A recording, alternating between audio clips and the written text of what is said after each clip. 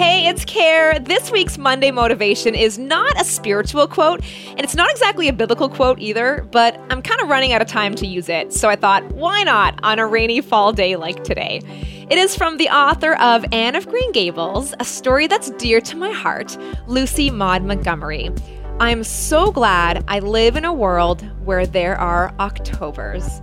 Now, can we just embrace this season and what it means, what it represents? I was explaining to my son what happens after the leaves change colors. They go from these beautiful reds, oranges, and yellows, and then they die and fall off. But it's not sad because spring comes and new leaves grow back. Don't you just love it, though, in the Bible when there's a but God? A but in Scripture is usually to introduce the gracious and compassionate intervention of God.